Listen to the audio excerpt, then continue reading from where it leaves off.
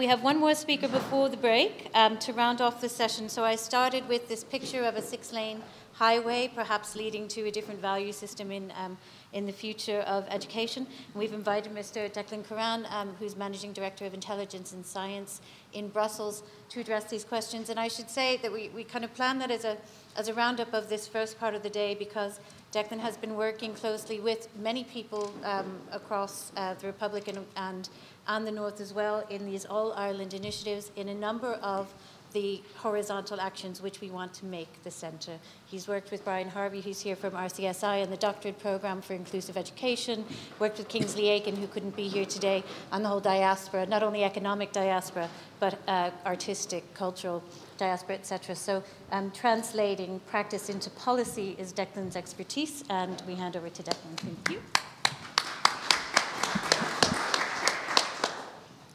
Thank you, Elizabeth, Mr. President, members of the Academy, ladies and gentlemen. Thank you very much for having given me the opportunity to address you here today. And just in case I'm accused of ignoring completely the topic,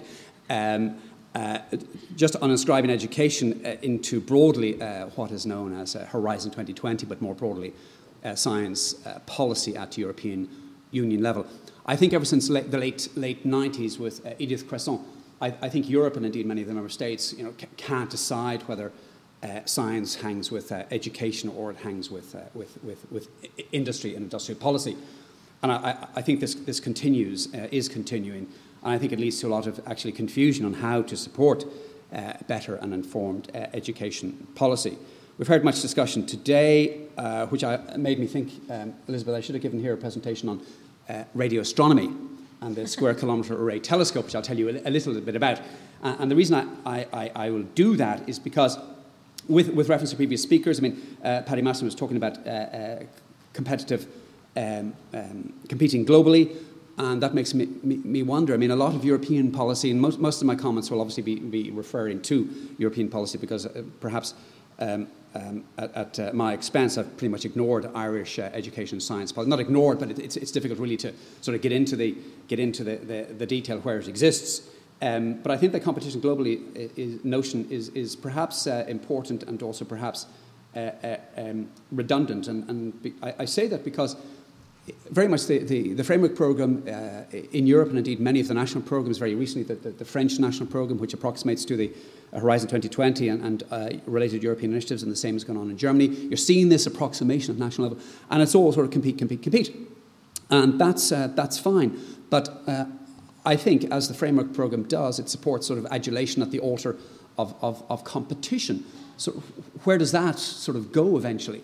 And if you look at perhaps some of the global challenges, especially and particularly with reference to health, I think there's a compelling and very strong argument that eventually competition isn't going to solve those problems. If we think there's an economic crisis now, I just wonder when the diabetes bill comes in whatever 15 years, 20 years, of course in many nations, but more globally, we're really going to have a situation where the economic and financial wheels come off. And this isn't me, this is the Standard & Poor's report of about 18 months ago, saying that unless member states have provision for addressing health and health-related research in their economies, they're going to have a direct impact on their credit ratings in future. And I think that's a very, very sobering idea.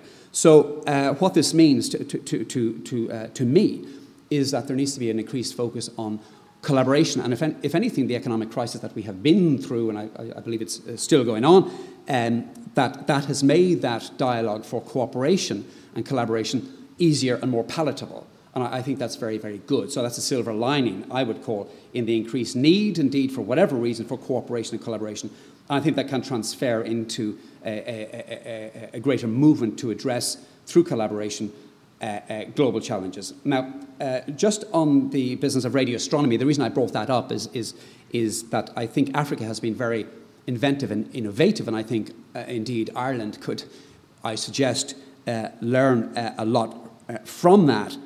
And I heard the Irish government referred to by Paddy Masterson earlier on as a sophisticated machine, and I was a bit sort of taken back by that. But I certainly, in terms of policy initiatives, I think there's a lack of sophistication there, and partly, we are very constrained by time because I'm standing between your tea and my flight, so we can't go into that terribly as much as I would like. But I just think so what is defining public policy? What is defining education? What is defining the requirements in future in terms of education policy and science policy and related requirements?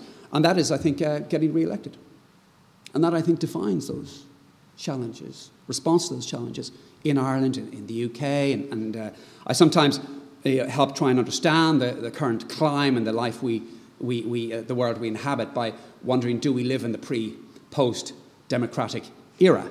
And by that, I want to wonder, well, of course, democracy is indeed a very good thing. But I'm beginning to wonder, does it provide limitations, certainly in terms of collaborative science?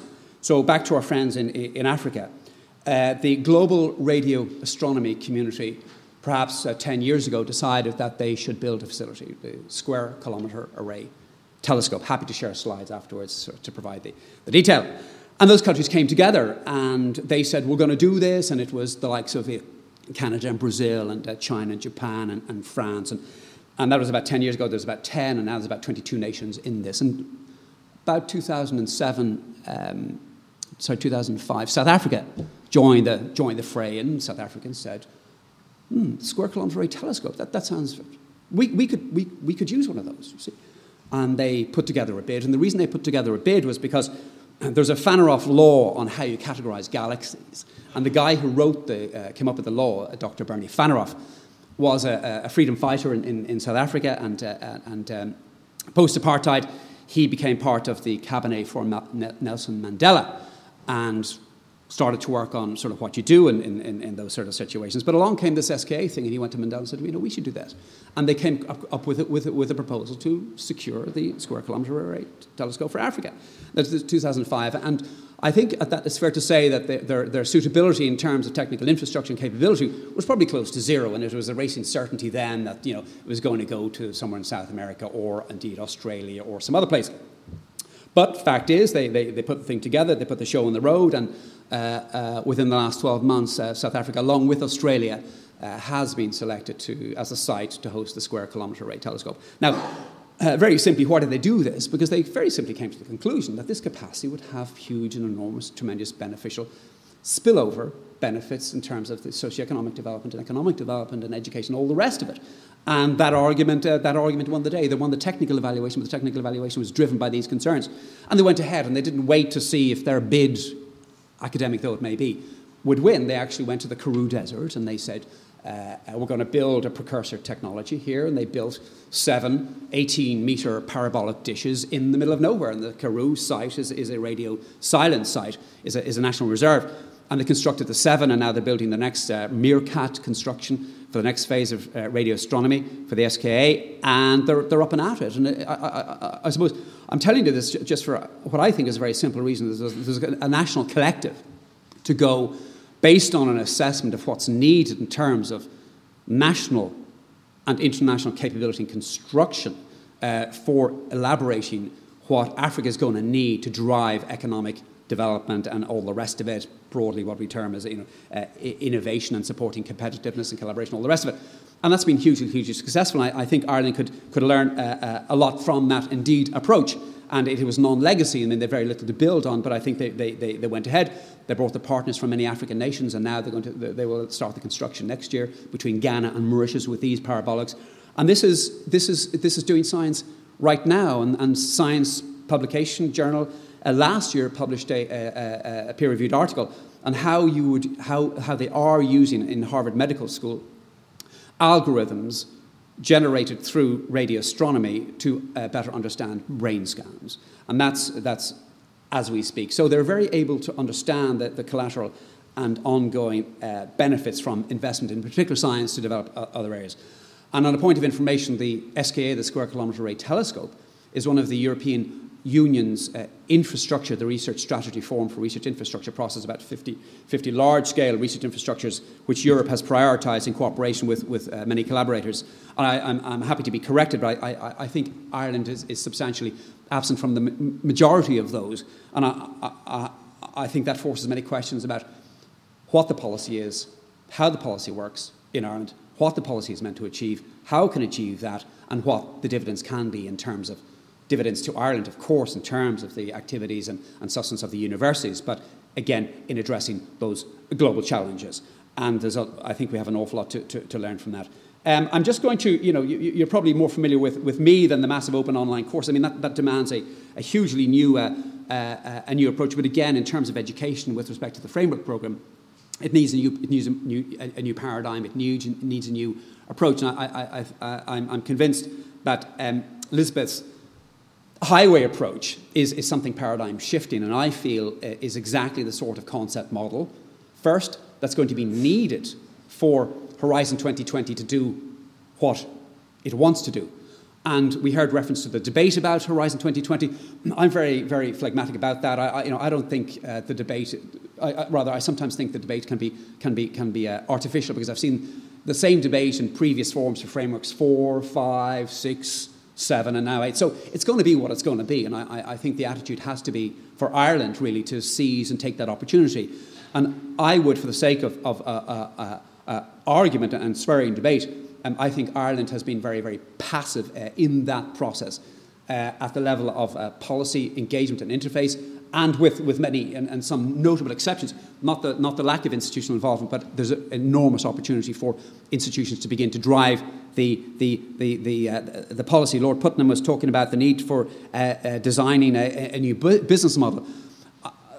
That's good, but I would argue perhaps it's the need to design a new policy model. And again, Ireland is hugely important in many areas of science, but I think the objective has to be not to look at something sort of Irish in terms of Irish policy or Irish scientific research, but look in terms of Irish-led initiatives, indeed at European level, but why not global? And back to my earlier point, these challenges are global. They're not Irish, they're not African, they're not European. They are increasingly global. And if we look at developments surrounding big data and its impact on science and the regulation around big data, whether it's data protection legislation or whether it is protection concerning clinical trials or medical devices, the enabling regulatory environment is hugely important. So I've heard very little reference to the policy mechanism here. So I would like to suggest that there needs to be a revision of Irish input into international education policy, and we say the framework programme, that's very much a case in point. But indeed there are many other programmes at European Union level and indeed internationally, which